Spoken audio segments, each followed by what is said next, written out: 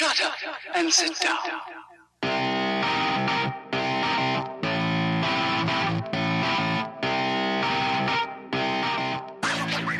So, getting hurt sucks. You'll never truly get a reputation as being a thought leader until you've said something like getting hurt sucks. I've fallen, and I can't get up. We're sending help immediately, Mrs. Fletcher.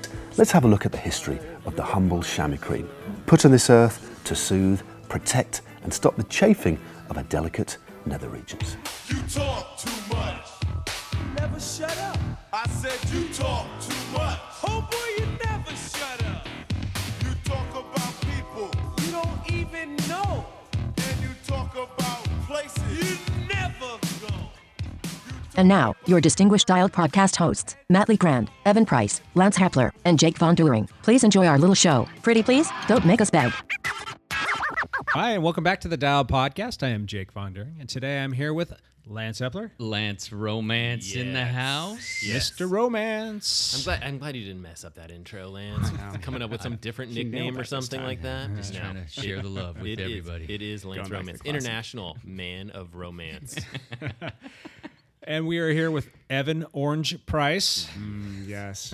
You know, we're like big in France now, and what other countries? Ireland, I think, too. Yeah, Huge. It's fun. Yeah. Evan Price is twice as nice. Twice as nice. Ooh, I'm keeping that. Yeah, we're taking keeping that. We're taking submissions for a nickname for Mr. Evan Orange Price. Nothing rhymes with Legrand. I'm sorry. And Mr. Matt Legrand. Good evening, ladies and gentlemen of the interwebs. Welcome back for another edition, boys. Let's get this thing started. Let's do our back pedal. Matt, start us off. Okay. How was your week, buddy? Week was excellent. Let's see. I got on the bike a couple times. I did a really cool ride. I think it was on Tuesday. I'm sure it's on Strava somewhere, but I just took the day and I drove up to Mount Hood, like through the bike. This is total like Lance moment, right? Where you like, just packed up the van and took off. I'm just not going to work today. And I packed up the minivan and threw the cyclocross bike on there and just went and found some gravel roads, rode a little bit, filmed some stuff. Nice. And I was saying this earlier, like the video I made didn't really turn out at all.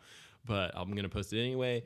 And it was just cool to kind of get off the road and do something that I don't usually do. So that was nice. And where were you in that area? It was, I drove up to Timothy Lake and parked up there. Yeah.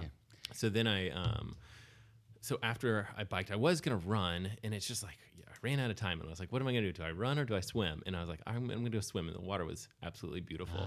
The water was like clear, and it was cold, but like it wasn't like cold. It was like, I didn't wear a wetsuit, so it wasn't too cold, but it felt like you're a little cold when you start. Like crisp cold. Yeah, and it was just the water was so nice. That's like when you watch those YouTube videos of the open water swim, you're like, I hope that water feels as good as it looks. Did it? It was great. It was super nice. And so I did that, and then, there was so much more that I wanted to do, and it was like, oh, I have to get back. And it's not like I had to get back for anything big. It was like I have to get back for my lake swim series. So it must have been Thursday that I went and did this. But anyway, it was like, oh, let me hustle back. And I literally got there like 10 minutes after my swim series thing started. So I was like a little bit late to my own swim series. Late to your own event. Yeah. And so you did an open water swim at Mount Hood and then came in Fallen Leaf. Exactly. See, this is what we really take this for granted as endurance athletes out here. Right. For everybody who's not from this area, Matt basically went and swam next to a beautiful mountain and then went and swam in a beautiful wooded little lake. It's ridiculous, right? It's like, this is one of those things where, oh, I guess I'm gonna have to do another open water swim, like an hour and a half after doing the last one. This life I live is not too bad. It's not Lance level, but like, I'm glad I could inspire a little bit of adventure. It is totally inspiring. It's the next rung down. But I'm right there, man. Yeah. I'm not. Real close. You're at Lance pre-retirement It's like phase. it's you know what it is. It's like this was like a glimpse into Lance's life. It was 24 hours in Lance's life. It was like, oh, for one day I'm gonna live the life of Lance, and it wasn't even that bad because I had to coach cross country in the morning, so I had to be somewhere. It wasn't like I had a whole day where I could just be like, forget this. I'm gonna go. I know. I'm gonna go have this done. My wife's gonna drive around and support my support crew. Was she down for that? My wife, no. Lance's wife, yes. So yeah, but so that was great this past week, and watched the tour, probably got on the rollers a little bit, watched the tour, and then... Do you ride rollers? Yeah. Yeah, I did not know that. So actually, the rollers I have are really cool. I haven't talked about them on this podcast, but the rollers I have are called... I don't know what they're called. Something Motion. I don't remember. I'll airs and emissions. Write this down. Make a note. I will remember. We're not even 5 minutes in yet. Free Motion. I don't remember what they're called, but they're basically. It's not. That's not right. But it's on a track, so that it has this little give to it, and they're fantastic. If you come over sometime, you have to ride them because you can do things like. They're real rollers, but you can get in the aero bars in them, or you can like stand up and climb. Like they're very forgiving because it has that track with a little bit of slack to it. Okay. So they're really cool. And the guy that makes them, cool. they're a little pricey. The guy that makes them is in Hillsboro, so for those of our listeners that don't know where we are, we're close to Portland, Oregon in the United States. And Hillsboro is basically the exact opposite of where we are. We're north of Portland, Oregon, and Hillsboro is south and west. So it is a little bit of a trek to get out there. But I did, a couple years ago. This was probably 5 or 6 years ago. It's I went 45 out there, minutes from here, depending on traffic and stuff like that. But yeah, I went out there and I talked to the owner, and he was like, here, gosh, Co-Motion. It's not Co-Motion. Inside Ride. Yes. Thank you. I just looked it up for you. That's not even close. Jake's been What are you? Googling. I was close. You didn't even have one word right. No, it wasn't. It wasn't close at all. Oh my gosh. Inside Ride. The Inside Ride. InsideRide.com for those who want to go look it up. Go check it out. It's they're super nice. The only problem is they're getting pretty old, and what I can do is I can take them back to him, and he can basically go over and readjust things and, replace the little, barrels of things like that need to be replaced. I'm not sure what he'll do, but I could do that. And I think I might suck it up and do something slightly different, like a Wahoo kicker or something like that, because I do think that when you're doing something like, hard and sprinty or like kind of those interval type workouts, the rollers, you can do them, but it's pretty hard. Like when you really go to the well and you just feel like you want to hang over the handlebars and just try to catch air, like you don't want to do that on the rollers because you'll go down. You will go down. Yeah. So I broke my clavicle riding inside. Yeah, I've crashed. Yeah. I've crashed many times inside. So that's what I'm world famous for. So then I rode with a work friend yesterday, nice and easy on some just country roads like north of here, and then also I tried to get out for a run today, which. I'm sure our listeners can relate to this. I have 3 kids, which means like we're in the thick of soccer. So I was at soccer kind of all weekend. So today my smart idea was like, okay, I'm going to go to the soccer game. I'm going to bring my running stuff. I'm going to go for a run at the soccer game and just do loops around the soccer field.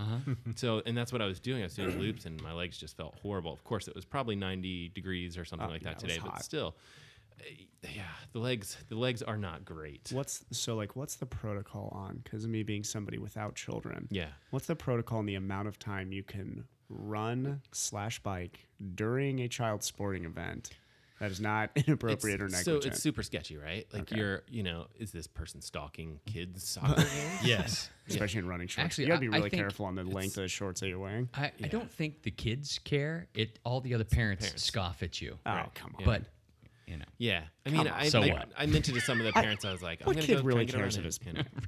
To be honest, I mean, like my mom, that was when she got in. I mean, that was back in her ultra marathon running days. I'm sure she didn't catch a second of soccer, and that has nothing against her. She's awesome, but like she didn't care about soccer. Why would I care if she cares about soccer? Well, we had 3 games today, which is a lot, and so I probably caught 15 minutes of soccer. That's a bold.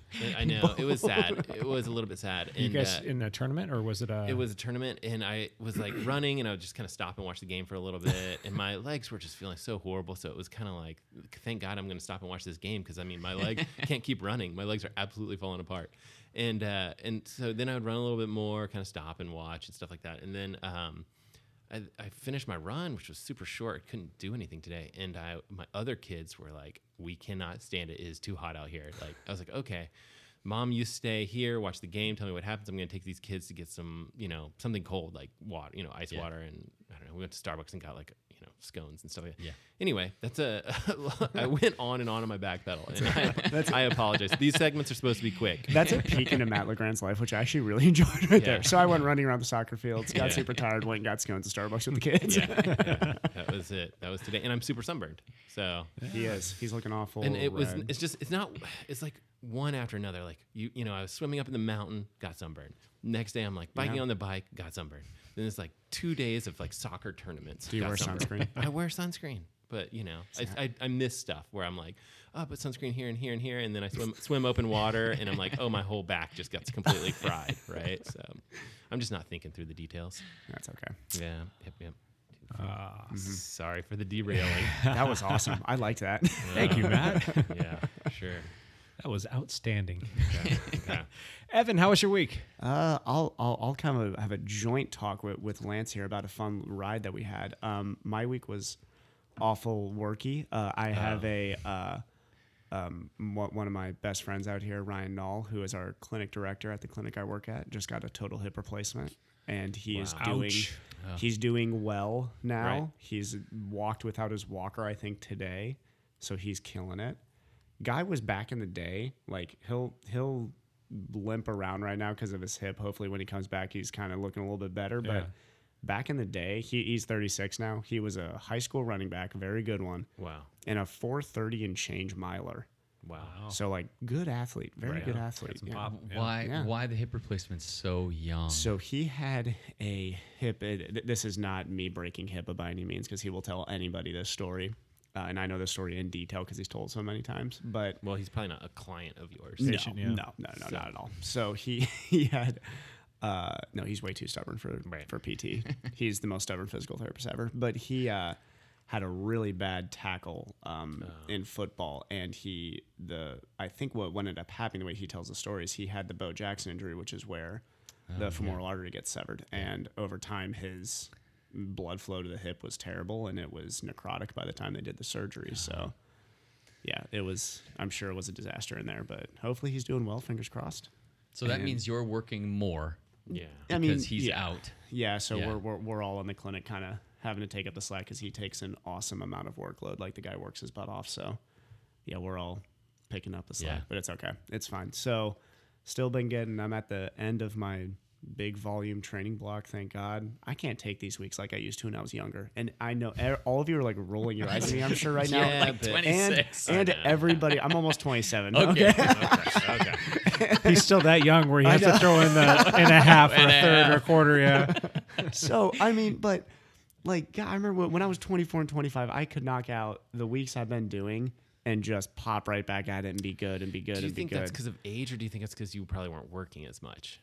But the thing is even back then I was like working as a full-time bike mechanic, or I was like, I mean, I was still on my feet for most of the day, but I don't think I had the stress maybe in my job that I have now. Yeah. That may have something to do with it. And it could be like you're waking up early to do all these workouts, and that plays a part. It does. It's just so hard to know. Like It's also late evening stuff. But also, I mean, you kind of know this too. Like, if you had raced collegiate track till you were 27, you would have felt old at the age of 27. Oh, absolutely. Yeah, you're right. You can only beat up your body at that level for so long. Like that's why these, what's your like average track age? I mean, it's like 30, 32 is when they're still fast, but towards the end of their careers. Absolutely, yeah. And then they move to the road and do some longer, less intense stuff usually. Yeah, usually it's before 32 that they'll move to the roads for sure. Especially over like the mile 20, or 5K. 28 is probably pretty old on the track. Yeah. But running marathons and stuff. I'm just slightly. making poor excuses over here, but yeah. No. But No, yeah, I think that's fair, and I think it's all relative, right? Where it's like it's you're 27, and then then you're 37, and you're like, oh yeah, when I was 27, you felt different. Exactly. Yeah. It's just relative to how you feel compared to comparing yourself to previous years. Yeah. So, but yeah, we got the standard distance nationals for triathlons coming up, which is fun. So what's the date on that? August 12th, I want to say. 12th. Okay. Mm-hmm. Yep. So in a couple of weeks, which will be really fun. But yeah, outside that, I went on another. I'm kind of ditching the really specific long rides and just going out with the dialed guys, and it has been such a good decision. So much more fun, and I probably go a lot harder than by myself too. So I'll tell. That generally happens. Yeah. I'll tell. Yeah, it does. So I'll tell. We start the ride. We had a How dialed. long were we into the ride? Well, when you- we had a dialed team ride Yeah. on Saturday, and there were eight Eight of us, I eight think. of us, Yeah. I think, that showed up, and they were all solid riders. solid riders. And yeah, we were 30. 15 miles in. Which one are you talking about? There's two events. Your flat is what I'm talking about. Yeah, that was like 15 There's a miles couple in. like Lance moments I'm going to mention here before we get to his back pedal. So I'll tell them from my point of view. First, Lance flats, and 15 miles into a 80-mile ride. yeah. And in my case, this was 15 miles into almost a 110 yeah, mile you ride. went So this was much at the longer. very beginning of my ride. And Lance Flats and Mike Myers, just awesome time trialist. Everybody knows him in the area. Great guy. Is like, okay, well, we'll hang behind. And he looks up and points. He's like, and Evan will hang behind with us. Which in my head, I was like, oh, crap, I know what that means. So we sent the rest of the team ahead. Yeah. And he says, okay, Evan, you stay here. Yeah. we're gonna change this flat, and then we're gonna chase back on. Yeah. Yeah. So we do a little team time trial, which actually That's was cool. was awesome. That's Oh, fun. it's so fun. Yeah, we're just much- first we caught what's the name of that? The that group Mari ride? gripe. Oh, right yeah. right as soon as we finished changing the flat, which Yeah. took how long? So okay, Did you time it? I had him down. He was just under 10 minutes. Okay. like It was not fast. I'm talking like That's not bad. 9:50. He was at 10 minutes. That's not but bad. yeah, no, it couldn't It wasn't be much 20 worse. minutes. It wasn't 20 minutes. And so Yeah. we just got back on our bikes, and then the Mari ride catches us Rolls. on these. It rolls through right at the same spot. Yeah, And so we're like, okay. we should hey, apologize that ride. Yeah, we should. ruined that ride. We said, hey, guys, we really love you guys. It's all great. But we're gonna 10 minutes behind Yeah. our group, and we are going to chase to catch Those on guys to them. get it. They understand. Yeah, and so And they know you guys too. They're sort competitive of. though. They are. decide to hang with us for a and little. Absolutely. there was 12 guys or something. Yeah. And so me and Evan and Mike just time trialed at the front. Yeah. Just the three of us rotated. Nobody else rotated through. No, which is fine, but they were lined out. But they did not Oh, drop. they were- They stayed with us. Credit They were to like- those guys. They were yeah. lined out and hammering the whole time. Like They're gonna- everybody they're gonna was play that game. strung Yeah. out. Yeah, Absolutely. Yeah, they just sat on our They wheel. know. They And know. we were doing 25, lot, yeah. 27, something like that. Yeah. For a long time. Man, I wish 10 I or was 12 there. miles. Oh Could've God, if used you, Jake, if Jake had been there, we would have caught him probably like 10 Yes. minutes earlier. Those but are my favorite moments Okay. right there. So it took you guys 40 minutes to catch. 45, I think. Yeah, That's something like that serious to work. catch them. We were moving. That's a lot of work. It was Yeah. a lot of work. Yeah. And the Mari It's ride went early. a different way about halfway through that. So the rest of that, it was just the three of us. Oh, you guys are going straight? We Yeah. gotta, we gotta, Oh, we we're gotta, going left. We got to turn here. That's, And that's a dead end up there. But that's on a route. So Yeah. So then the other moment I'll say is much later in the ride, we hit this little downhill into a sharp uphill, and I thought I had experienced getting lanced before.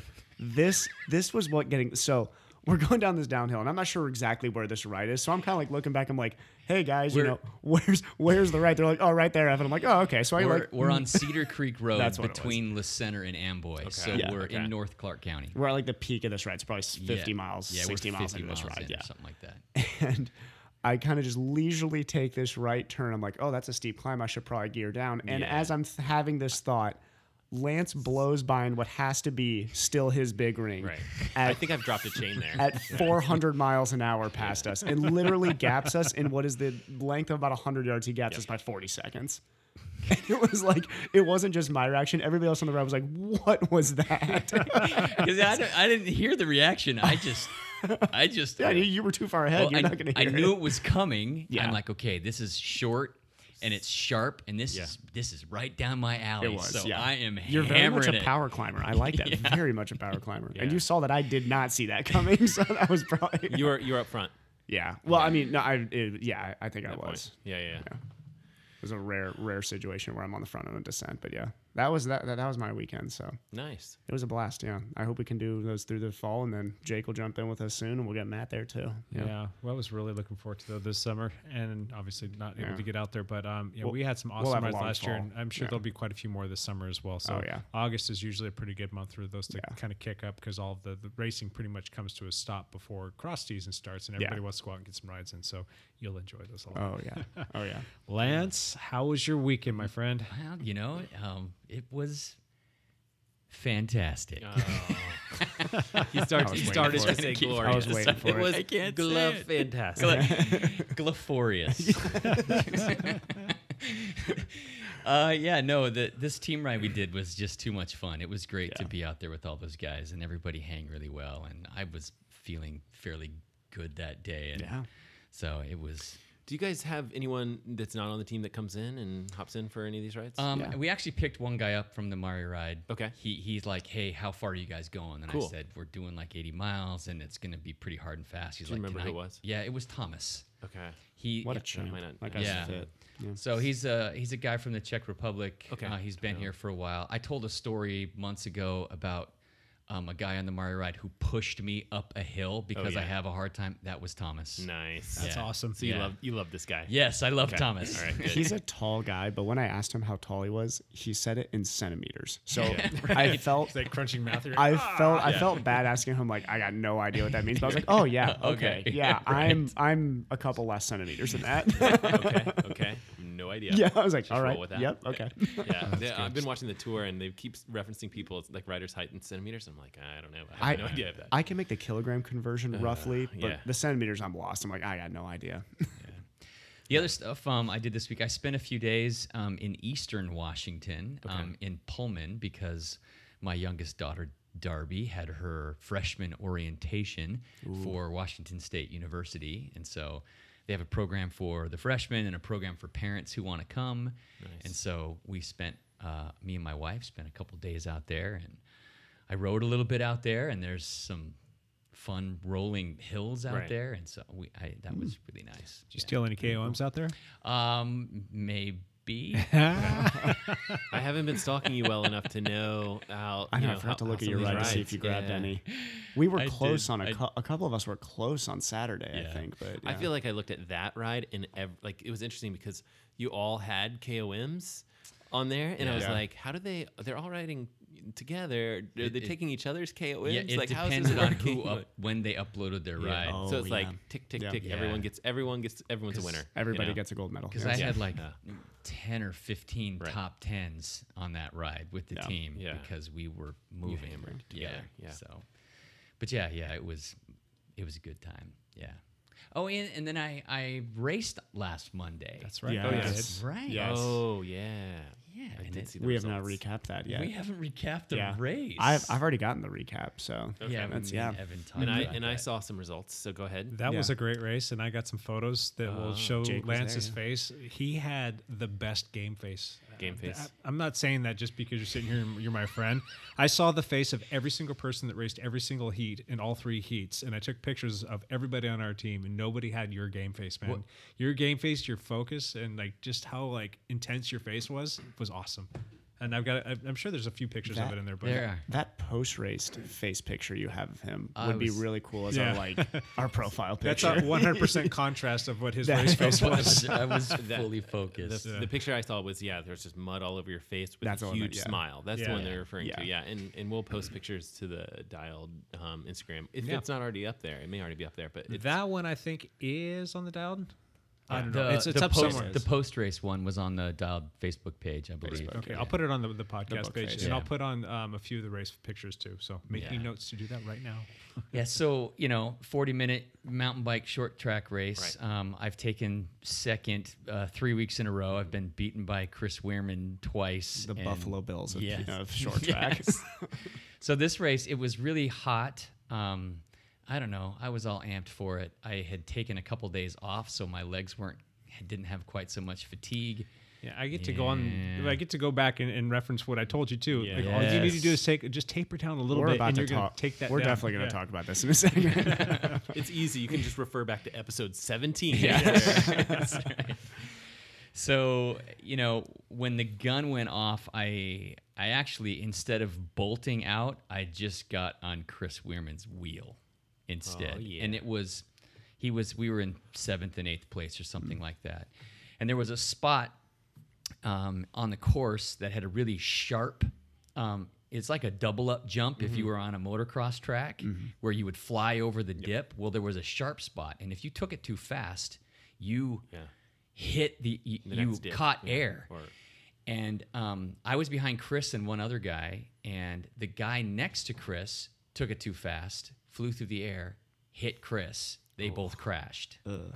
So Chris crashes, this other guy crashes. I was able to avoid them, and that was basically the race. Hey, no, that's yeah. Still raced out there and still had to be, you well, that was solo away. That was 4 minutes into a 40-minute race, but I made it. I made it up to the front to Mike Hamness, and then I got around Mike Hamness, and then is everyone okay? Yeah, there was no. They both were back up and going, but he just lost too much time. Yeah. And then where does this put you on the points standings? Are you second? Still? I'm don't know. Okay. We'll find out. I'm in the lead now. Oh yeah. Of course I know. Okay. I looked at that very closely. All right. So it's me and Chris and Mike. He's got some responsibility now. Heavier are the shoulders that holds the yellow jersey. That's right. They should give out a yellow jersey. Do they have a jersey? They should. There'll be a podium on the last race. There's 2 more races to go. Okay. So, yeah. So I've got get your work cut out for you. I've got my work cut out for me. So, but yeah, I got out. That's fun. That's super fun. It was fun. I don't know if I just was feeling really good, and I ended up catching like the heat in front of you, and the heat in front of that, and the heat in front of that. Jeez. So it sounds like a crowd. Yeah, big crowd. Lance looks good out there. His fitness and his fitness is coming together. He tapered up right, and his form looked good. And he was just smooth out there, and he was so focused, and he just looked like he was hitting on all cylinders. It was good stuff. I think you're gonna have fun. There's my one good stuff. Mark that down. Jake just uses good stuff. All right. I think you're gonna have a good time in cyclocross. I think you're gonna have a lot of fun. Yeah, just to kind of come back to the points. Lance is in first place with 400 points, and Mike Hamness is in second place with 390, and Chris is in third with 343. So it's going to be close. Chris will be back with a vengeance. And we've got 2 races left, if I'm not mistaken. There's a race. 2 races left, and your worst placing gets tossed out. Okay. Oh wow. Yeah. So that's good for Mike. And it's better for me. I shouldn't say that because the first race I was 16th. Well, all I'm hoping for is a podium sweep. So that will be. We got a pretty good shot at that. Yeah. It's going to be good. Good. We'll set it. Whoa. It's going to be good things. That could be exceptional. Cool. Yes. I had a fun time. I finally won a race this year. Congratulations, man. Yeah, thank you. Yep. I can be a happy man for another week. For one more week until I get crushed again. Right on. Jake, tell us about your week. My week was a lot like the week before. Yeah, but you've although out more. Yeah, I got to go out to short track again, and that was a lot of fun. Got to take a lot of pictures of everybody. I think I took, I think it was like closer to 800 pictures this time. Mm-hmm. But just go through and delete the crappy ones, and then kind of boil it down, and then post a bunch up for the team. I think I posted up about 100 pictures for everybody. So, and then I got to go to the doctor. Couple doctor's appointments. I got to take my immobilizer off, which was heaven sent. I thought I was going to have to wear that thing originally for 3 months. And although, everything still hurts, it's so nice to be able to take that thing off and just not have to worry about it and have to sit with it and lay with it and all that other stuff. It's just terrible. So sleeping still sucks. Still sucks. Okay. Okay. Yeah. I had I think a string of 5 days where I averaged 4 hours and 45 minutes. Right. I actually started wearing a Garmin watch, one of the you can track your sleep. Exactly, and it tracks your sleep, and I've been checking that every morning, saying please let it be more and wake up, and it's like, and I can't go back to bed, and it's like 4 hours and 45 minutes. I'm like, turn on the tour. Yeah. But I had like a string of like 4 or 5 of those days in a row, and I was so flipping exhausted that I got there, and then I got up real quick to get something. I think it was to go take my little pain med thing, and I went and sat back down. I fell asleep for like another 3 hours, and that's the first time that happened. So I had one day out of the last almost 7 weeks where I got 8 hours of sleep. Otherwise, I'm averaging like 4.5, 5 hours. So that kind of sucks. Yes, but it'll eventually sort itself out.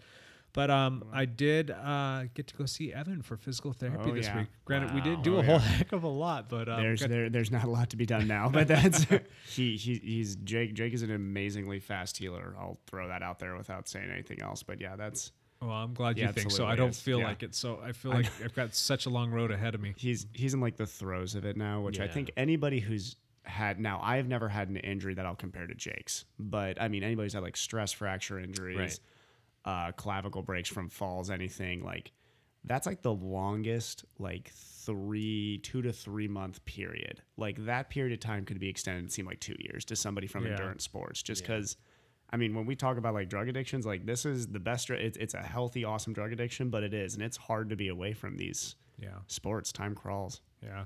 It's kind of funny because that my shoulder puts everything else into perspective because I still feel my ribs. I still feel both of my ankles. I still feel like, you know, all of the little parts and pieces that ache. And like, I don't even think about those just because my shoulder is such an SOB.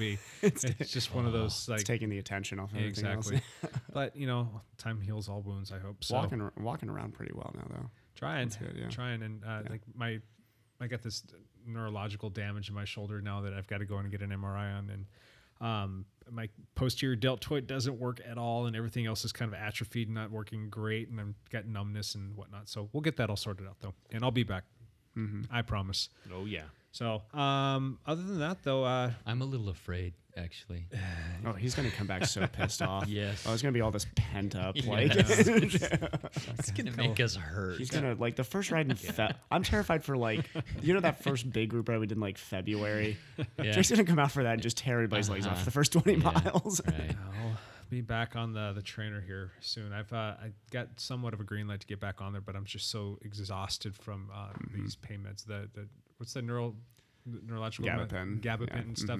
Yeah, that stuff makes me like tired, and I just don't have the energy to get on there. So your system's tired from healing, man. That's a lot of work to heal something like this. There's no sleep, so that's just another layer that I got to get figured out. So, but I am not doing too much. Not a whole heck of a lot of stuff going on. Just another week, another day in the life. So, just living again vicariously through the three of you guys.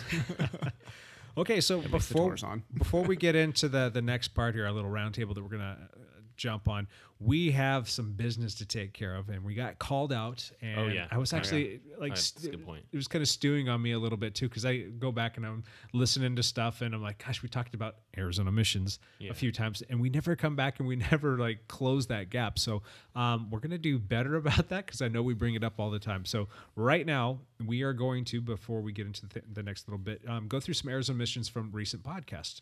And I think who wants to go first here? Well, I think it was last podcast. It could have been 2 podcasts ago. We're always talking about shaving legs. I don't know why. It's a big deal. It's a big deal. And nobody shaves their legs in cycling. What are you talking about? Exactly, Lance. Check this out, man. They're nice and hairy for you. I got a friend here. And Evan said something like the Brownlees. You know, so there's 2 Brownlees, Jonathan Brownlee and Alistair Brownlee, and they're arguably the best triathletes in the world. Yes, from England. They're very, very good. Maybe not at the moment, but definitely historically. They're Olympians. They're Olympic medalists. Yes. Olympic gold and bronze. Incredible. I think. Anyway, so they're fantastic. They,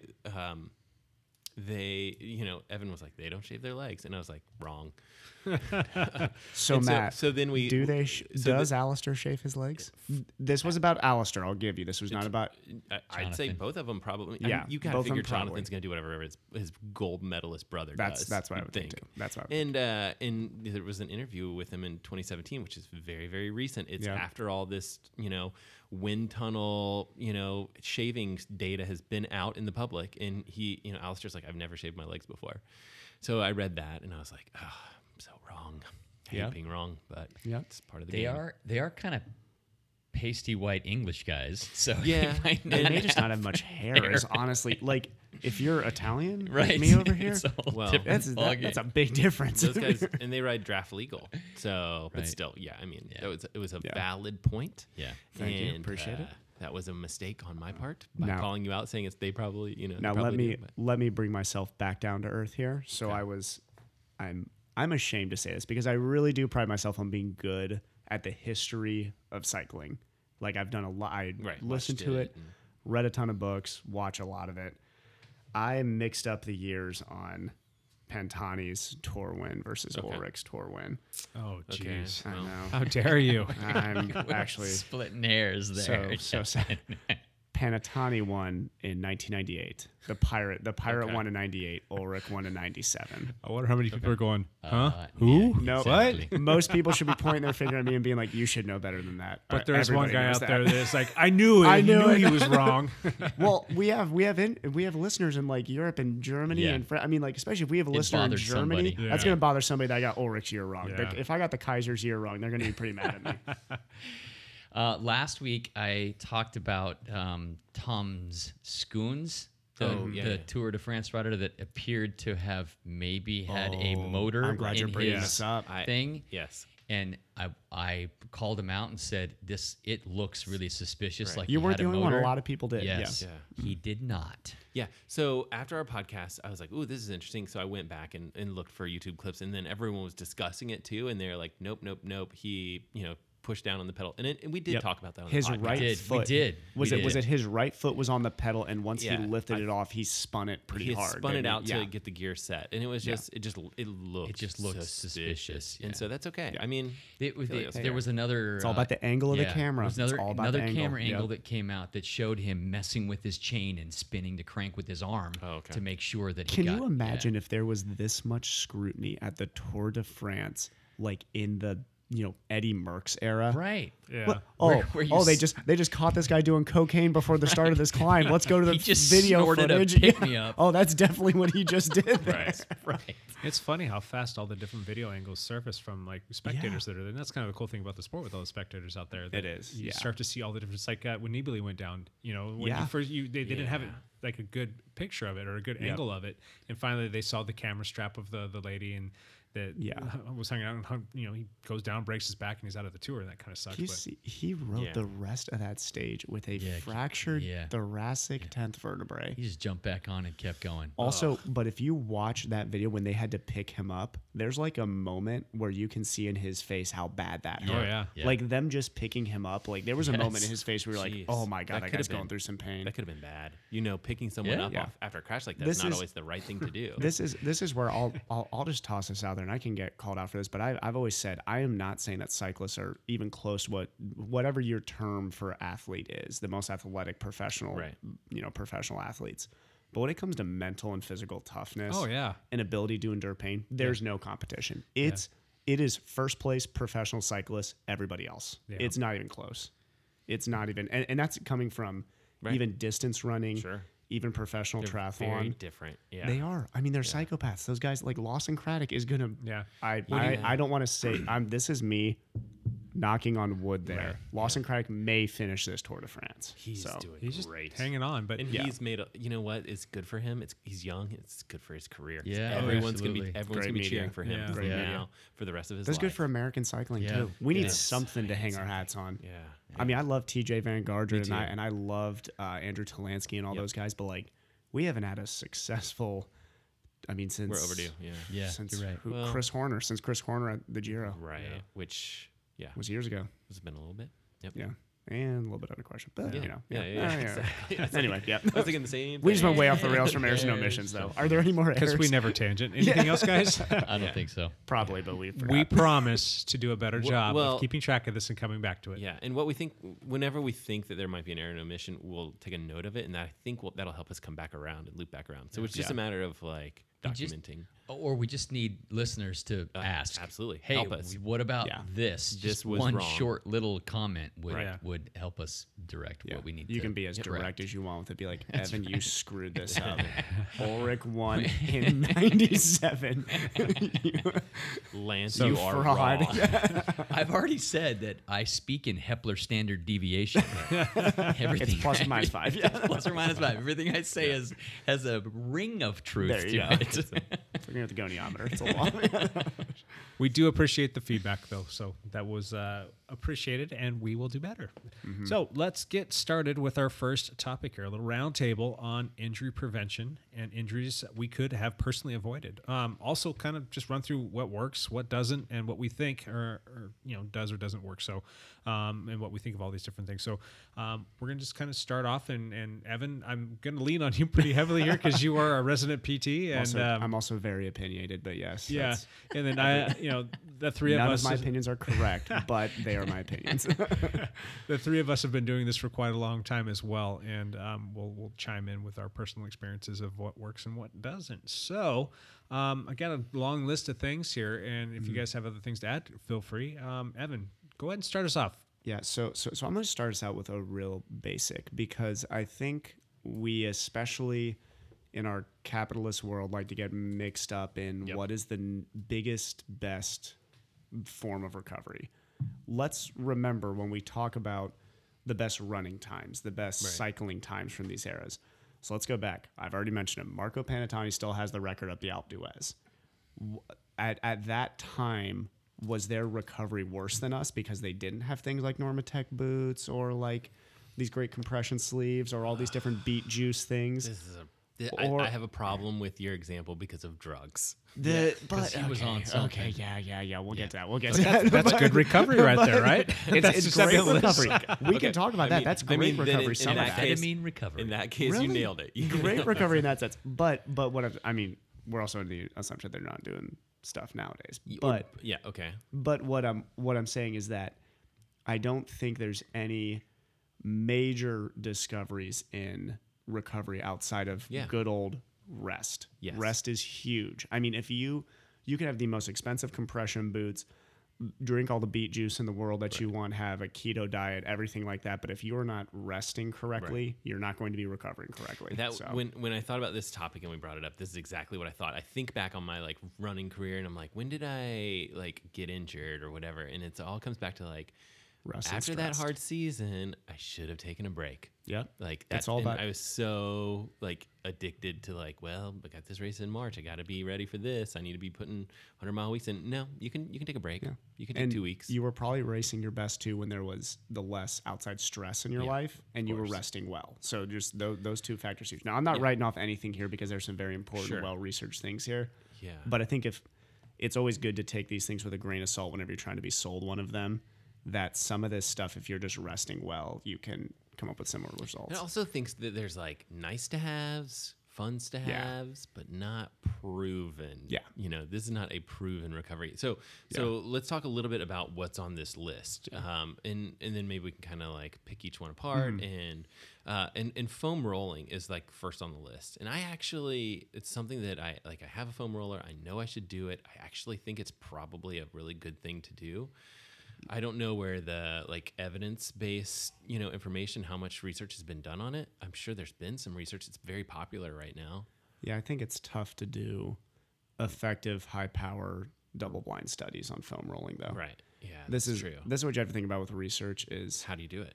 Yeah. So how would you study foam roll so that you have a control group that doesn't know they're being foam rolled? Yeah, I mean, that's kind of tough, Yeah, it's not going to be a double-blind study, no. right? It's going to be like I'll admit, this group did it, this group didn't do it. Yeah, if you have a big enough sample size. Yeah. Now, do you guys use foam rollers? I have one, and I look at it, and every day Matt I does think not. Evan. So, oh God, I'm gonna have to be. Evan does not. This is where I get. This is where I get picked out as a hypocrite. Wait a minute. Are we recording this? Certain patients of mine, I will give it for specific reasons. But here's. So I'll describe what me and I think people who know a little bit more about this than I do would say about foam rolling. Foam rolling provides a really strong sensory impulse to a muscle. Whenever you provide a strong sensory impulse, you're going to increase blood flow to that area. Right. So there you go. I mean, but is it any better than if I was to put my hands and massage somebody's muscle hard? No, I would not say it is. Okay, thanks for the explanation, but you don't do it. I do not do it. Okay, Jake. Well, do you foam roll? I do during the race season. Yeah. And I curse at that thing more than anything else. It hurts. I hate that thing. It my hurts. IT bands are terrible to begin with, and that's usually where I would need to. I would say stay away from it on the IT bands. You think so? That's my one strong opinion on it. Interesting. Why? Yeah, here's a reason. So because you hear people say do it on the IT bands. It should hurt. So the IT band is created from two muscles that have their tendinous attachment to them: the glute max and your TFL, your tensor fascia latae. Somebody correct my pronunciation on that at some point. Okay. But that is a muscle that kind of sits in the front of the hip. So you have your glute max in the back, TFL in the front. They attach this nice long tendinous band. Now, here's the thing is that a long tendinous band, if you're foam rolling into that, that's like foam rolling into a car tire.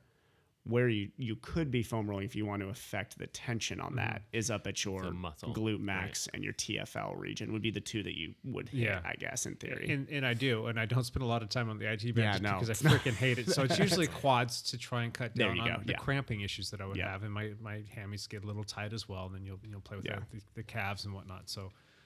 But I do that. Do I do it religiously? No, I just pretty much do it during the race season when I kind of feel issues coming on. Yeah, I'm gonna go home and do it tonight because my calves are just mangled right now.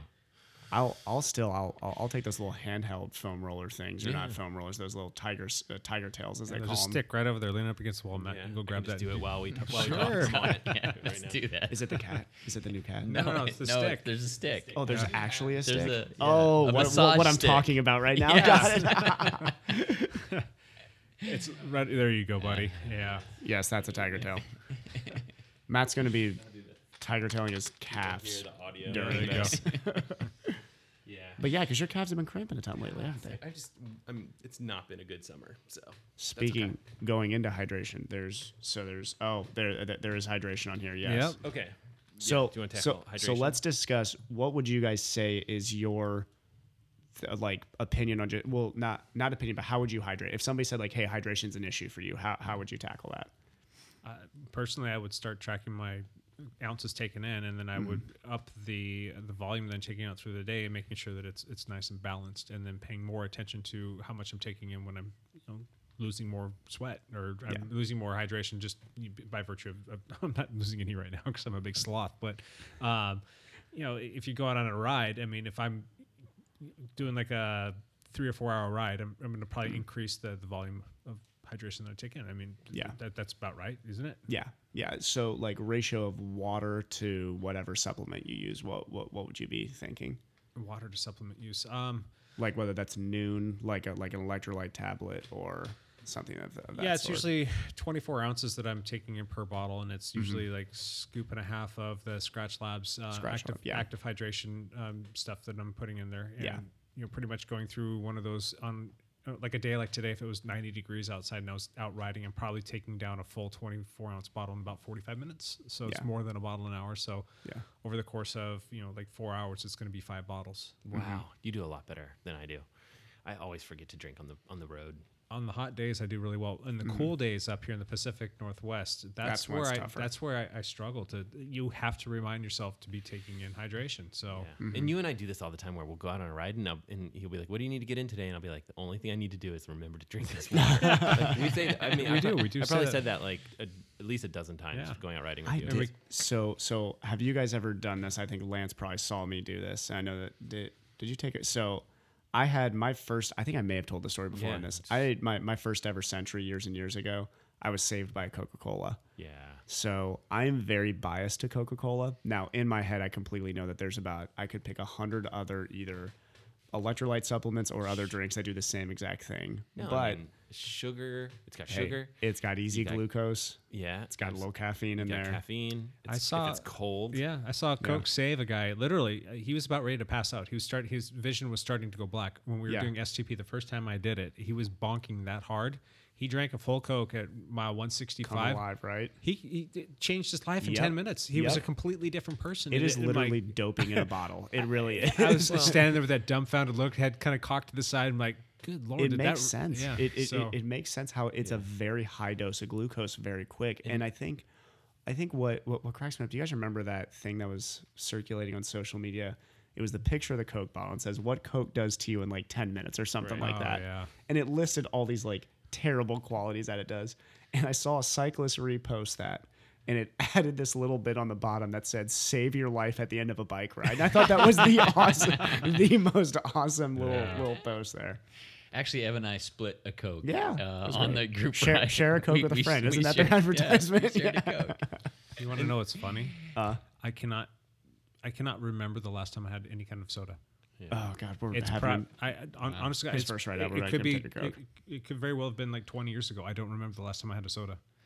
I really only drink them on rides. Actually, now I think about it. And I see people that do it on the rides, and I think about it, but I only think about it in the moment when I see them. But as soon as they stop drinking and it's not there anymore, I don't think about it. Out of sight, out of mind. So yeah. And I'm sure. I mean, if you're using something from scratch or anything like, they have very similar formulas. It's just I think Coke goes so over the top with that dose of glucose that like. For me, it's not like I'm going to take out 3 Cokes on like a 60-mile ride and be like, all right, taking these in. It's going to be like on those long, hot days. And also the other piece of it is like a lot of us, we do triathlons or whatever, and you'll see people take them really in the recommendation is like right at the end. Like late in the run. Very, very late in the run. Yeah. And I do during the run. I'll take the Cokes. Yeah. Yeah. And so it's like, it's one of those things where it's like, you can't do too much after this because it's a kind of a gut buster, It right? is. So it's like It's this very is acidic. not a performance drink that you want to be like regularly using. This is an emergency situation, kind of like. And once you go to it, you can't you're go done. away from it. Yeah, and I feel like Yeah. that's the end of an Ironman for me. And I feel like in each Ironman, I probably had some sort of Coca-Cola at the end of the race. Yeah. So. So when I get back and turn myself inside out, we're miles and miles I'm deep grabbing into a you a ride. Coke. You give me a Coke and I'm remind actually me. going to carry one in my pocket on the first ride to a Jake back. Like, Jake, you feel a little tired? Sneak it into his bottle. Share a Coke with a friend. It's only been 20 years since the last drink. Maybe we could get a Coca-Cola advertisement. I feel like all They big might things. sponsor. They might sponsor us. So, do any of you guys ice or do ice baths after a long or tenuous workout or a race to prevent injury? I have a very cold pool at my house. Oh, yeah? And Use it. I jump Works. in after every ride almost. Good. Even when it's like stupid cold. Yeah.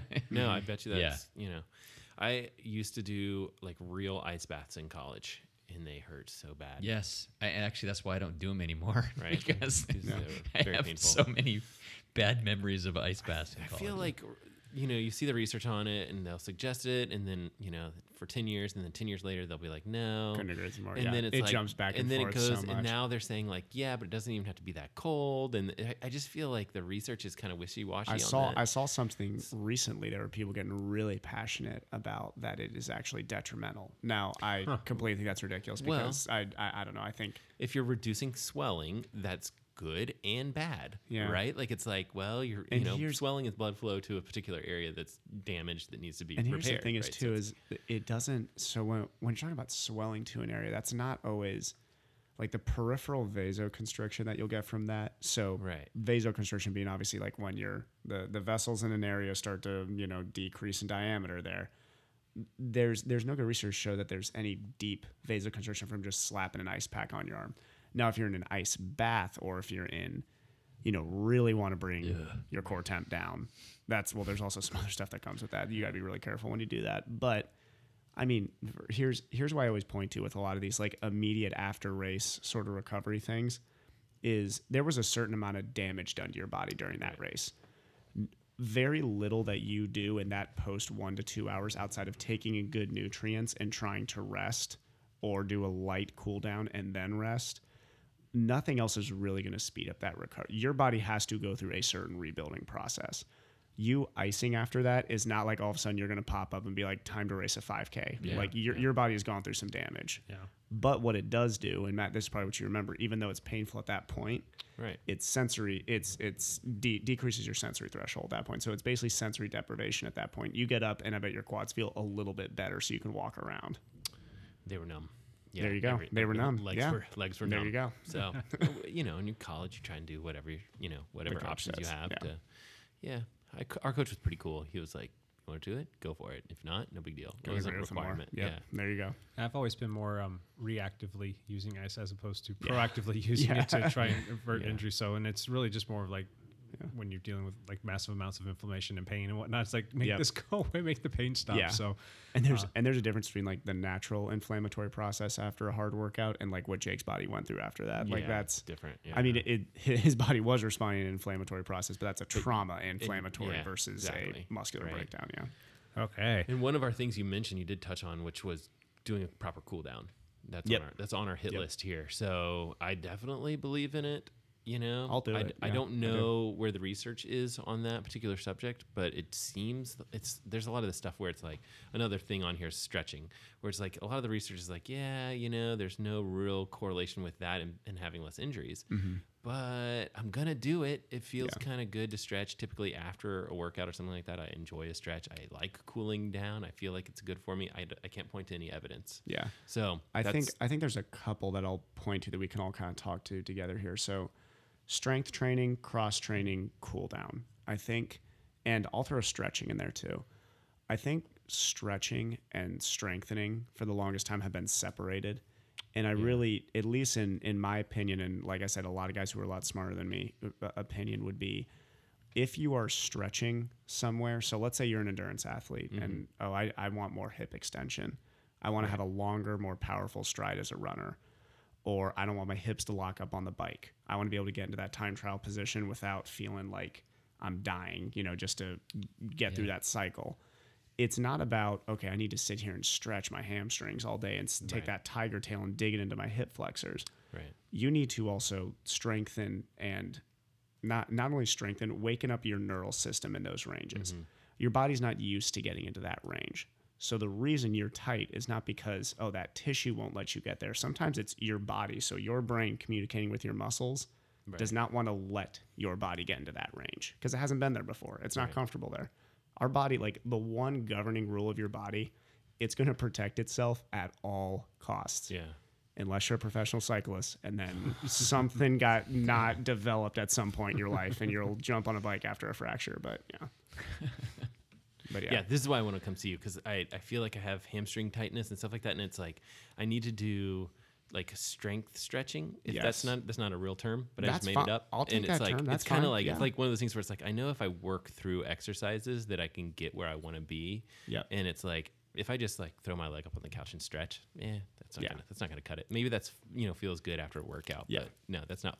I don't think that's gonna actually help me get where I need to be. Yeah. So Especially with the kind of performance that you want.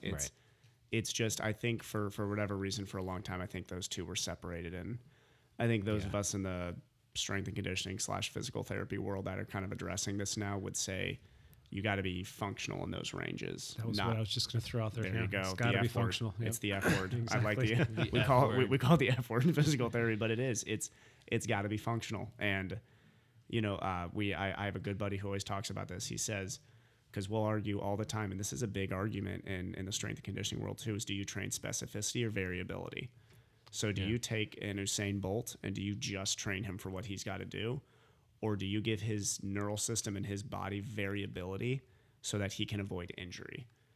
I think you want to be careful because you can go extreme on variability, which, so we had this. We're not going to have him be a swimmer or anything. Well, but I had this discussion with someone and they were like, oh, don't you think that, that these elite runners should be doing like a hard hour of yoga?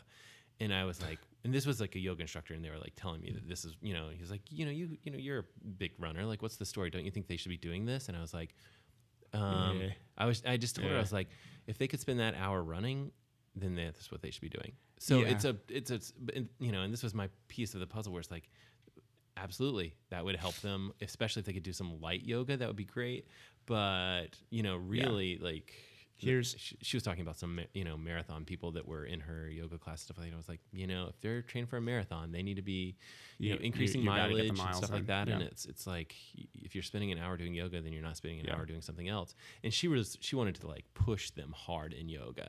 And I just feel like that's a pretty significant effort. What do they need to be doing? They need to be focusing on those key workouts in a particular week. It all depends on the person too, right? Like, in some people, like having that variability, having that like kind of healthy feeling lifestyle, it's a lot more important than actual marathon time performance stuff. Yeah. And other people, like, they want to do what's going to make them fastest. And so, no, you're right. It's all about what your goal is, and you got to think about it. So this goes back to Lance's.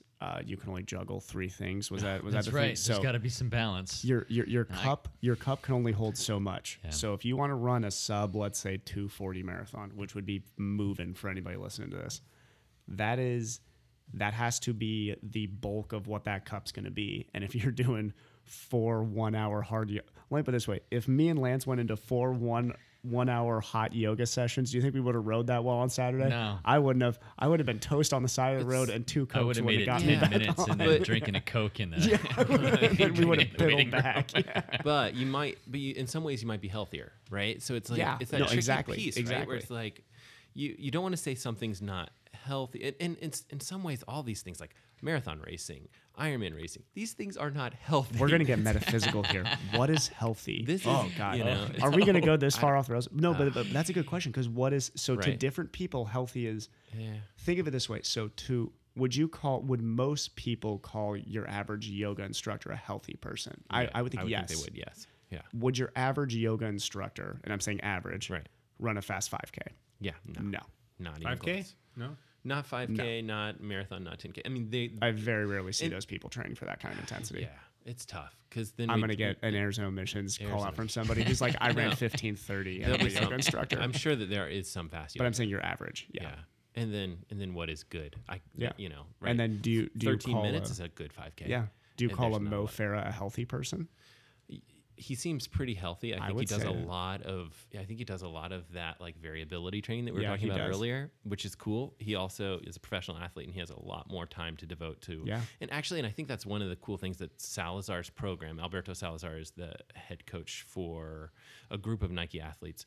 He was Mo Farah's coach. I think he kind of still is. He's probably at least helping assist with his workouts, and he really believes in some of that variability training. So I that's not to say that they would subtract any mileage whatsoever, because they are doing 100+ mile weeks most likely. But they really focus on recovery too. They do recovery when they're not training their and legs then up sleeping. They do Yeah. some interesting stuff where they'll like hit a hard workout on the track or whatever, and then they go do weights afterwards. Yeah. So the weights is secondary to their particular track workout, but they get in some pretty interesting functional training. Yeah. So it's good.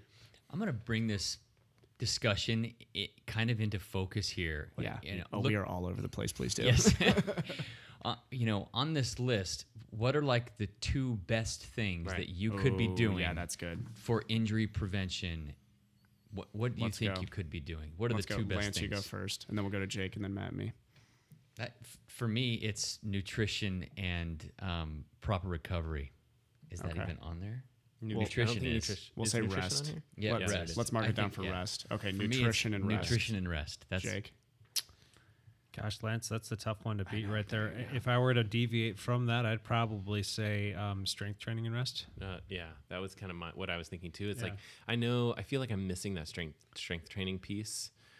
So rest is definitely, I feel like, You know, especially for a cyclist, we're in such a linear sport, and we do the same thing repetitively over and over and over again. And for us to be successful, you know, you do have to have good muscle balance. You do need to have good postural muscles. You need to have good core stability. You need to, you know, develop yourself so that you can have strength, so that while you're going out and doing, you know, these 3, 4, 5 hour rides of the same thing, your body's not going to break down. So I kind of have to lean that direction, but I don't know. I'm gonna say not 2, because you say we can juggle 3 things. So I'm gonna take 3. I'm gonna call an audible here and say rest, nutrition, and strength training are probably my biggest things. Yeah.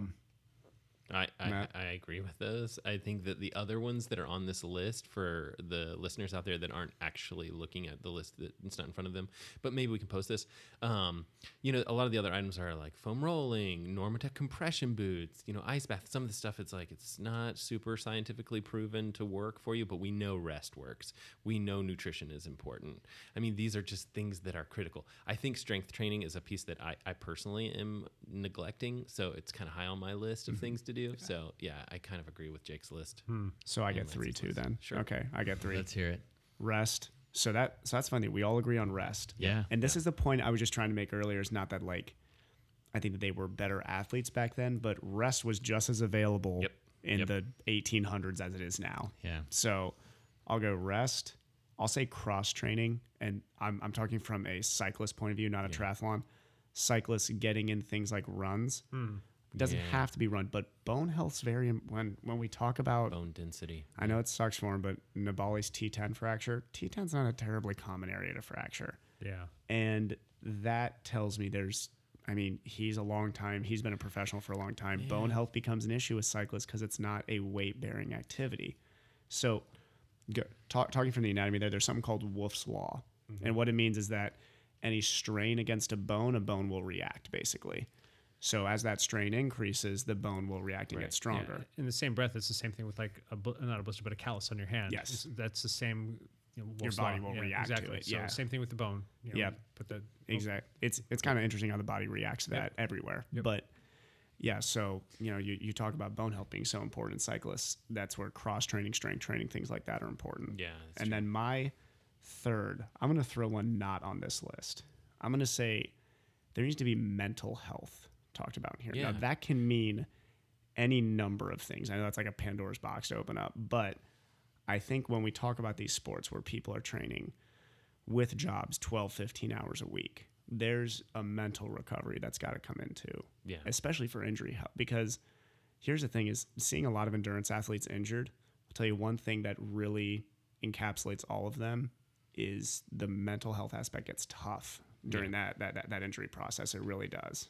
And I think that healing is is just a hard thing to kind of nail down Well, to you've just the talked about physical this aspect. quite a few times where you've cortisol level spike and all this stuff of stress and how horrible it is for you. And then other parts of the things that we've talked about previously, go back and listen to our podcast. But, we've talked about like, hey, if you do this and this and this, they're not necessarily training stress, but, they're just as equal in value to, well, not value, but devaluing perhaps, when you go on a work trip or, you fly somewhere, like that's a stressor on your system. Fly to China and do a marathon running upstairs. On the Go Great Wall of on the Great Wall of China. Watch 5 soccer games in one day. And there you go. Yeah. There's a soccer's glaring stressful, man. there's a glaring omission to this list about injury prevention, and that is don't crash or get hit by a car. Well, hey, that's the last one. Bike handling. Bike handling, that is on there. handling. See, but that doesn't make any sense because the best bike handler here is Jake. So that's I wish I could have bike handled my way out of that one. That would have been amazing. Bike fits are on there as well, and that's a good way Yes. to definitely decrease your chance of injury. And I've actually, like, when I first got into road riding, man, I dealt with some like really bad neck strains because I was just not properly fit to my bike, and I still never went and got a formal fit, but I did work with somebody that helped me make some tweaks, and it basically solved a lot of my problems. So that's another good place to go. And bike handling is on there, and I highly recommend it. I talk to people about this all the time, especially people that are very like road centric and don't have any experience riding off road. Get on a mountain bike and go ride off road because it teaches you how to throw your body, position yourself, and deal with things in the path that could throw you down. Where like it's like watching Peter Sagan versus any other little 140-pound wafy guy that's only ever ridden a road bike in his life. Sagan's got a very rich background in mountain bike and cyclocross, and the guy can just throw the bike around like it's nobody's business. And he just does not go down. That speaks volumes for what I'm saying right here. Get on a mountain bike or even a cross bike and go ride off road. You don't have to go nuts. You don't have to go crazy, but get a couple rides in and have that be a consistent thing that you're consuming on a it's great for like core control and strength too when we're talking about that. And if I you just know want to stay on the bike. When I get off my mountain bike for a period of time, and I've been very road centric, and I'm like, I got to get back on the mountain bike for so many other reasons than this, but just I got to get back on there. You'll go out and you'll do like a little 2-hour ride, and you come back and you feel like your triceps, you feel your traps, you feel your back muscles, you feel your core, you feel like your glutes a little bit more. Everything just gets a different kind of workout. I'm like, oh, that's nice. I got to get back out and do that more often. That's more than like just your quads. Just toast. So also there's one more little thing with the bike handling too that I thought was cool, and I'm going to bring it up because on the group ride it's always fun whenever we throw into these when you get into the pace lining. It's I will say I think it's a slightly intimidating thing for younger cyclists to get into. But I'm going to call who's our young high schooler, Paul first. Yes, he's 19. So just turned 20. Rode with Paul in the ride that we did ride, in February, like way back in February. I remember we got into a big pace line, and he was a little bit skittish at that time in there. Great mountain biker. Paul's an awesome mountain biker. But get on the road, he was a little bit skittish in that pace line, and I kind of forgot coming from I've been pace line since I was 18, like a long time now. That kind of first feelings of really being in there tight with people right at your elbows when you're going fast. And it was cool to see him this time around last Saturday when we did it. He was just smooth as heck. Just butter through there. He's strong as heck right now. There was a moment during the ride where Evan and I were actually riding next to each other in the pace line. We were up front, and we were chatting about something, and our bikes actually touched like hood to hood, brake level to, we like touched each other, but neither of us freaked out or moved or jerked. We just slowly eased back apart because we were like we literally touched like a sunset coming down, just nice and easy. But I think it's just getting into those. I had an older cycling friend back in Ohio used to always say, he was like, and this was when we used to go on these intense military guy group rides where he always said, the more uncomfortable I can make you on the bike, the more comfortable you'll be in the future. So he would do everything to make you just as uncomfortable as possible. But just like Jake said, just like bike handling's huge for injury prevention because it keeps you off the pavement. So. I know a lot of people that have gotten hurt for just dumb reasons. Just you hit something like that, you really went down because of that. That like sucks. I'm sorry, but it's like, man, you could have so easily avoided that. So How about one last thing on this? How about some chamois Massive cream? topic, Is yeah. that some good chamois cream? You know, this may be something people don't Injury use. prevention. Or people Injury don't prevention, use regularly. chamois cream, yes. So how? Okay, this could be an uncomfortable topic, but how do you guys use the chamois cream? Do you put it on your body or do you put it on your chamois? A little bit of both. A little bit of both. You guys put it on. Oh wow, I'm gonna sound so dumb. I've never actually put it on my chamois before. Oh really? That was the thing. You That's put it why. called That's chamois why cream? I never wanted do. to bring it up. Yeah. Because I always thought, okay, you take a dollop and you just smear it in your uncomfortable spots, right? That's what I do. Yeah. But does anybody use Aquaphor here? You know, like what you put on babies' rashes. Yeah, works awesome. But that's the other thing is I read somewhere that you can just rub it into your chamois instead of putting it on yourself. I'm pretty sure that's what they do as far as the pros go, because I watched this documentary and they had like a guy that would put the chamois cream on the chamois for the riders. Are you kidding And I me? was like, that's nice. They got a guy that does that for you.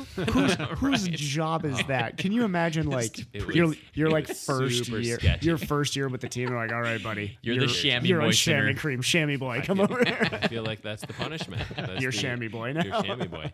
I've always put it on myself, and Uh-huh. then I've always put it on the spots where I've experienced the most contact, and just Double make sure up, the double yeah. up, and that did the trick. It helps. So, Yeah. Yeah, I didn't know that until 4 years into cycling. Yeah. Oh, Don't put it on more than twice. You're playing with the lance. Now, Matt. Yeah. Matt, where for triathlon running, where are your hot spots for running? Okay, so and swimming. it's We can throw swimming interesting, in there. right? Like you come from running, the hot spots are like thighs. Yep. So you can use like a Body Glide product there. It's like a deodorant stick, and you just rub it on your thighs, and that's a lifesaver for sure.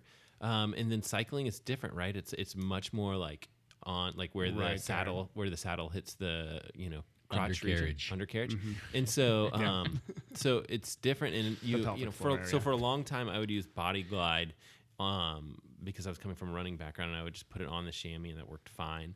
But then I switched over to using gosh, I always forget the name of what was the one that I had like menthol in it. D's It nuts. was D's nuts. D's nuts. So I've used, I've used a couple other stuff, and what's the butter Greatest one? product name. There's one that's just Chamois called butter. chamois butter. Chamois butter. The chamois butter is the one I think. Butter, yeah. Butter. And I'll like squirt it on the chamois, and then I'll use the chamois to rub it into itself, basically, which I feel like that's good because then your hands don't end up with a whole bunch of junk all over them. See, but what I do every time is if it's on my hands, I just take it real quick and rub it down the very hard legs. onto my thighs, Yeah. and then it's good. You just Waste wash your not, hands real want quick, not. boom, Yeah. done. Yeah. And I always wonder like how much different is this stuff than like, I don't know, hand moisturizer Right. face. Like it's probably similar, right? it's Like I'm probably like, very similar. except for it costs Yeah. like 8 times as much. Like so I'm wondering like, well, can I get away with just That's I don't why know, you whatever. can just get Vaseline. Yeah, well, no, Vaseline will kill your clothes. Like it's just hard on your Oh, it clothes. will? Well, you can. Well, then just put it on learn you. this. You need to learn this for yourself. Oh, but man. it like I had this really nice like tech shirt that I loved a long time ago, and I was like doing a marathon, so I put the Vaseline on the nips. Yep. And You can't run a like I marathon might without even that. still have this shirt. It's like this Alabama team issued shirt or whatever, and it still has these like Vaseline stains. 2 of them. I'll wear right over your if I can find this shirt, I'll wear it to the next podcast. Yes. And you guys please can just do. you just be staring at the headlights the whole time. You're like, yeah, Oh my God. there's a Vaseline stain right there. But that's my marathon PR. I ran Really? that. Yeah, I ran in that shirt, and I was So like, I got sacrifice that. I have a hot spot like right on the back of my tricep too. I'll always have to like glide that area. Body glide it up. It's probably just the way that my arms swing through, I guess. Something. Yeah. Yeah. one of my best marathon running pictures that I have of me, I'm looking all fantastic and happy because I'm running really well, and all you see is the bloody nipples behind me. It's not me. God, it's the bloody guy behind me. oh. You didn't see it. Was it like a rainy day or something? Yes. Why did nobody Okay, tell him? so- Somebody It was should have just- told him. Just dripping down his shirt. Yeah. It was Oh my terrible. God. Why don't you just take your shirt off at that point?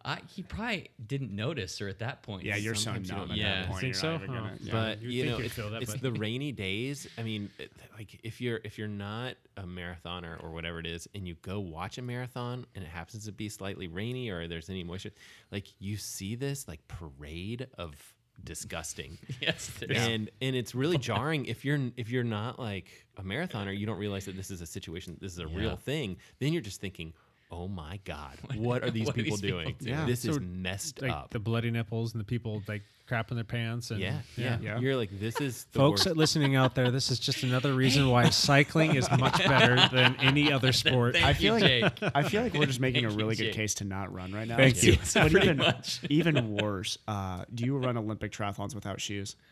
I You mean without socks? No, without shoes. I That'd be actually terrible. knew Without I socks. knew what you meant, even though Yeah. I was starting to answer. I don't because I blister and so I'm like, I'll just take the extra time.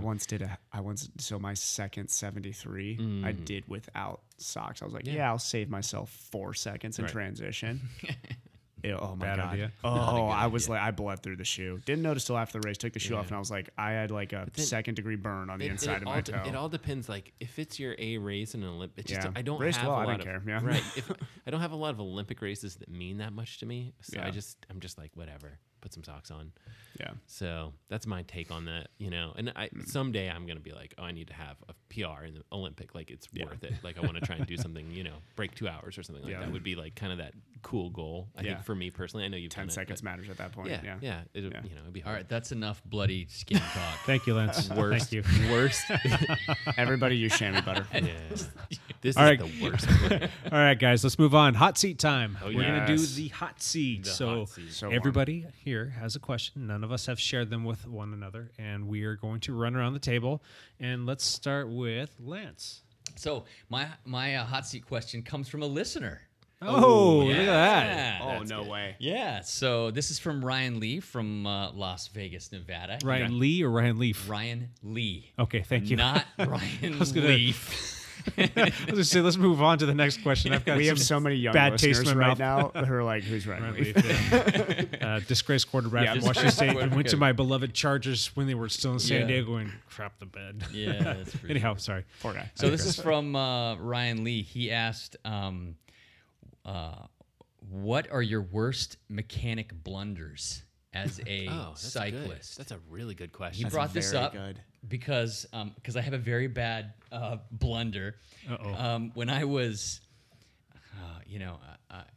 Ryan's a friend of mine that lives in Vegas, and I would go visit him, and I would take my bike with me. And one of the first times I took my bike with me, you have to take it apart to pack it up. And once I got my bike together, I went for a ride, and I had to take it back apart, and I could not remember which way to turn the crank to take your pedals off. And I was committed to the wrong way. Oh no. Super tight. Why is this so tight? And I just backwards on the- stripped the oh, pedal no. right Yep. out. So Yep. I completely ruined the crank because I was trying to push on that pedal. And it's hard, it's both the pedals. One is the right way, and the other is wrong the opposite way. It's not easy if you don't do it a lot. No, Yeah. it's not Yeah. easy if you don't Just do it a lot. YouTube it, So folks. it is Just a very, YouTube it. it's a normal screw up, and I ruined a pair of cranks because I screwed up trying to take my pedal on and off. Thanks for the reminder, Ryan. I totally forgot about that. I would say this. I would say, Ryan, this is an awesome question. Thank you very much for submitting it to the group because I think it's fantastic. This it's a is really good good. question. Yeah. Oh, I'll tackle it. I have like a quote unquote super bike. This my triathlon bike, which means it's I got it used, but it would be an expensive bike, and it's absolutely horrible to work on. One of the things is it had like with these super triathlon bikes, what they love to do is like hide the brakes from the wind, Integrate everything. and which means like first of all, you're not gonna have any stopping power whatsoever. I mean, who cares about braking, I guess? But the next piece is like, okay, well, if you need to adjust the brakes, you're SOL. Like you just can't. Which if you guys work on bikes, like you need to adjust the brakes all the time. So me being me and not being like a super mechanic, like I like take apart everything and like probably spent like 3 days trying to put it back together, like literally way too much time. And I think I like had it good and it was working or whatever for a while, and I finally took it to like a Trek dealership or whatever. This is a Trek Speed Concept, and the guy like works on it for a little bit, and he was like, "This screws on backwards right here in the brake." And he was like, and he like flipped it around or something like that and like fixed it. And then all of a sudden, like all like the little pieces like all came together and it was so much easier. And I was like, one screw. And I told him and I was like, yeah, it's my fault. And I was like, I have spent hours and hours trying to like work on this thing. And it was just like one screw. And it was like the way it went was just like, it's supposed to go this way. And it was on, you know, like the complete opposite way. And I was like, oh my gosh, that was just so much of my life. You know, and it's like, I mean, and the thing never broke, like it didn't break as well because it was like not quite right, you know, the brakes. And you want to be able to brake people. Yes. Yeah. Sometimes. It was a triathlon. You could probably rear brake. Yeah, it was flat. a rear brake. Put your feet down. Yeah. Just no turnarounds on the course. I had told a story a few weeks ago about when I had front derailleur issues, and me and my 3 buddies, we could not figure out how to adjust the front derailleur because we don't have. I remember this. Yeah. Right. We couldn't. You know, that was another blunder that I had, that we just could not adjust the front derailleur right because none of us knew how to do it. We had it in the wrong gear, in the wrong chain ring. It was just all a big comedy of errors. So I learned how to do that properly. Guess what happened on Saturday? Oh, you need to adjust? Somebody dropped a it. teammate. Was it was Kim. Yeah. Kim, yeah. Yeah, Kim was having trouble with her front derailleur. It wouldn't go into the big chain ring, and because was that you to the rest, who did that? Oh, I didn't know that was Lance who fixed that. Well, it was me and Mike, and Dr. Mike. Yeah. Is this the limiter screws on the front derailleur? No, it was not. It was the cable came loose. Okay. So we had to adjust the cable right, and because I knew it had to be in the big chain ring in the biggest cog, so you had the most stretch. We had to reset the cable, and boom, we did it in like 30 seconds. You have to reset its furthest point away. Did you hop on YouTube to learn about the proper place to set the cabling or how to do that, or did you? No, just the internet. No. Yeah, eyeball. Yeah, we just eyeballed it. I said, okay, let's go. Yeah. Well, we'll skip Jake because we all know Jake's a perfect mechanic. So I do have one little oops, but I'll come back to that in his long illustrious career. One oops in my not long and very not illustrious career as a bike mechanic for 2 years at Go Fast Veritas Bike Shop in Lebanon, Ohio, as I was known as probably the mechanic that you didn't want to be working on your bike. And in my defense, the guy who owned the place, who's still a great friend of mine, Bob Duncan. Me and him once had this mountain bike, and this guy was having braking problems with the hydraulic braking. And we scoured the YouTube on how to bleed this brake and redo it. And I swear we were there 2 hours after close, just so mad and pissed off at this mountain bike. And finally, it just came down to the fact that like we weren't patient enough with it because, you know, you got to like once you put in all the fluid or whatever, you got to like break it enough to make sure you clear out all the bubbles. We were just never clearing out the bubbles. Yep. And it was like, I mean, just bubble after bubble. And every single time we do it, it'd be like, okay, break. Nothing. It'd be like, you got to be kidding. You would like just lay into me for a second. It was, if anyone has a mountain bike and needs help with the brakes, don't send it to me. Look elsewhere. Yeah, make me your last option. Yeah. Not so nice. I once wasn't paying attention when I was going through doing my bike. Sometimes I'll just do a complete teardown, put it all back together. And I was doing this before a race. And it was just a little local race. It wasn't a big deal. And mistakenly used grease because I was rocking out to music and not paying attention, probably hungry and a million other things. And I greased my seat post instead of putting carbon paste on there. And then I didn't ride the bike. And then I went out to the race, and it was fine for the first 15, 20 minutes that I was on the bike because I wasn't riding hard. Race starts, and all of a sudden, bottomed out all the way to the bottom, and I was like BMX style for the rest of the race. I'm like, when you bottomed out, were you like, wait a minute? That wasn't carbon paste. That was. I had that moment of realization right there. I'm away. like recounting back through my mind, hitting rewind. I'm like, wait a second, and I stopped there. I'm like, oh crap! I put grease on there, not carbon base. You freaking idiot! And if you look at the Park Tool, their grease and their carbon paste, their tubes look almost identical. You have to pay attention. Pay attention, yeah. So. And it was at the time that I'd gotten a new thing of grease, and usually you can tell the grease one because it ends up turning black over the course of time because you're taking stuff out of there all the time. And then the carbon paste one is always nice and shiny, and it was new, and I just grabbed the wrong one. I wasn't thinking. Even when I put it on, I'm like, oh, put it in and just go. Yeah, I was more concerned with. How'd you take the grease off? Eventually, I just basically pulled it out and isopropyl alcohol. Yeah, isopropyl alcohol. Yeah. Okay. Okay. So that was my knucklehead move. Yeah. Thanks for the question, though, Ryan. Yeah, That thank was, you, that was a Ryan. good one. Ryan, that was Yeah. good. All right, Evan. Okay. Hot seat, baby. Will Thomas have one bad day before the end of the Tour de France? This is a good question. I like this one. So I'm not going to say is Super he going G. to win, because this is also asking if he's going to win. It Is is. he going in his Grand Tour career? He is always known to have at least bad one day. bad day since he Well, has been you know what? competitive. He lost one of his domestiques today. Did you Yeah. hear about that? Oh, really? Yeah. What's his name? Saran? Yeah, something like Saran, that I for think. The punching young guy? somebody. Yeah. Yeah, the young guy. He threw a punch. What Through a! punch and- I don't yeah, like calling people out on spectator here, or- but there are a lot No. of people who say that kid's a he's an Yeah. idiot. He is a hothead Another idiot. another tour rider. Yeah. Yeah. Okay. One of We're gonna have to get called on errors and omissions, but I want to say no. movie star. I think it's movie No, star, it but I'm wasn't. not positive. I can't. I'm already on remember. errors and omissions. Yeah. Okay. He didn't okay. like the fact that he was trying to get his GC guy into the break, and so he rode up on him and smacked him in the helmet. Oh my god. And they booted Yeah, him. get out of here. Good. Yeah. That's good. Yeah. Yeah. But to answer your question, is he going to have just one bad day? Is he gonna have one bad day coming up in the Pyrenees?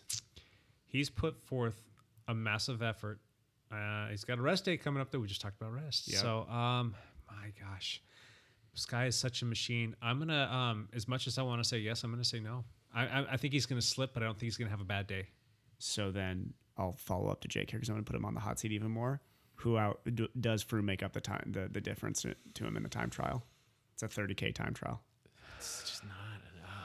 Such tough questions 1 minute here today. yeah. It was a hot seat. This is tough. Because who are the great time trialists? Demulon, Yep. Thomas, and Froome. Yes, It's Uno, really- dos, tres. Yeah. The time trial is going to be a very fun time trial to watch. I think just like Even we though were time watching trials. Greg Van Avermaet wear yellow for BMC, knowing Mm-hmm. full well that it was going to be the Richie Port show, I still think it's going to be Gotta be Froome the that's Chris going to come Froome. back. That's going to be the yellow. And if he for some reason rides out of his mind and he gets the yellow jersey, I will be ecstatic. Not that I dislike Froome, but I just think it's cool to see somebody else and to have it change. And Yeah. I think Froome is.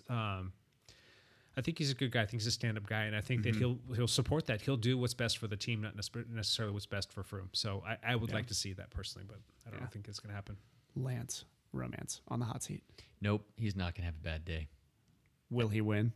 I'm saying yes at this point. Okay. But I also Nice. picked Good. Nibley to win, and I picked Iran, so but we that already was know itself a our good picks are choice. gone. Our picks are, Yeah, are picks are gone, out. Yeah. except for Matt's. Matt's pick is still there. I think you Iran- said Froome, didn't you? Yeah, I did Dan say Martin. that. So Yeah. but he's out. I mean, he's not going to. Well, 10th, you isn't he, know, I think? we were the question that was more like who do you like and who do you know? Yeah. It was a little softball question. So Yeah. Matt, does he have a bad day? I think he does have a bad day, and I think he's been riding really hard. Mm-hmm. And I think there's still a good bit of climbing to do. Yeah. There's. I mean, I actually really, really like him. I would love for him to win it. I think Yeah. I think he's made a lot of fans on this particular. I mean, if you watch the interviews, like he's just a stand-up guy. Yeah, Yeah. and everybody speaks nicely. Yeah, they good like good him. about him Yep. from Yeah. all teams. Good Everybody likes him. teammate. Yeah. Good teammate. I think he's really cool. I think he can time trial. So Yep, he I don't necessarily think that'll be his bad day. I think it might be in the Pyrenees. And the only reason I think he might have a bad day is because he's worked really hard in the mountains already. And I'm wondering if that's going to play a little bit of a role as we get into kind of the third week. Yep. So I'm gonna pick his bad day right here. Okay. It's gonna be this Wednesday coming up on that 65-kilometer stage. That is over 60% climbing the entire stage. all right. So this podcast may potentially come out on on that Wednesday. day. So On Wednesday. We're all going to be eating crow, and we won't So know it. people could be listening to this as I'm wrong. But, Yes, that's correct. but here's my prediction on that. Movistar has not made their big team move yet. Movistar is a team You don't think? chock full of climbers. Here's the thing. Froome will be able to stay with Movistar's move. Thomas will not, is my bet. That's what you think is going to happen. Yeah, Quintana think- came out today and he was saying that They've got a he's move gearing coming. up for the Pyrenees. That was where he wanted to make his big Yep. impression and make his big. His I big think push. I think basically Quintana's going to go off early in that stage. I think Sky's going to have to follow. That early pace is going to hurt Thomas. Yeah. I think he's a great engine, just like Dumoulin. I think Dumoulin's going to get destroyed on that stage too. It's too punchy. Well, and I could see Froome getting distanced a little bit, but he hangs on. I've seen him. We've all Froome seen will him. stay with it, yeah. We've all seen him just being like, "Hey, fight." He'll fight to Oh the yeah, end. So. he will. He will. Oh, good stuff. Yep. Number 2. Oh, that's dang number it! 2. Exceptional stuff. So Exceptional stuff. close. I get my one retraction. Matt, hot seat baby. Yeah. So I have one. I know that we've kind of our podcast is going long or whatever. Again. So yeah, again. I was gonna reference like if there's a teacher or a coach or something like that you want to call out, and we can try to make it quick. Like if you want to call someone out and say like, hey, this person really made a difference in my life. Like growing up, for me, there was a coach and a teacher, Ingrid Herskind, who was I started working with her in 7th grade, and she left the school when I was in 10th grade, but she was like my coach during that period. And it was like when I became a little bit more of a grown up and when I started running a ton, just like huge influence in my life. To me, if I think back about the teacher that made the biggest difference or the coach that made the biggest difference, I definitely think of her.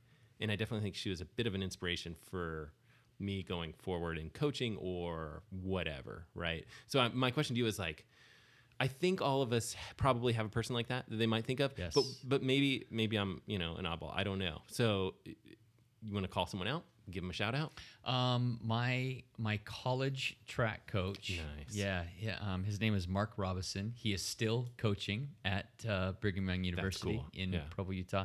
He had a profound impact on me and me personally in my life, and not only teaching me about the value of focused training and prescribed plans and certain things for all the different events, but also about the psychology behind competition and about competing. He taught me a lot about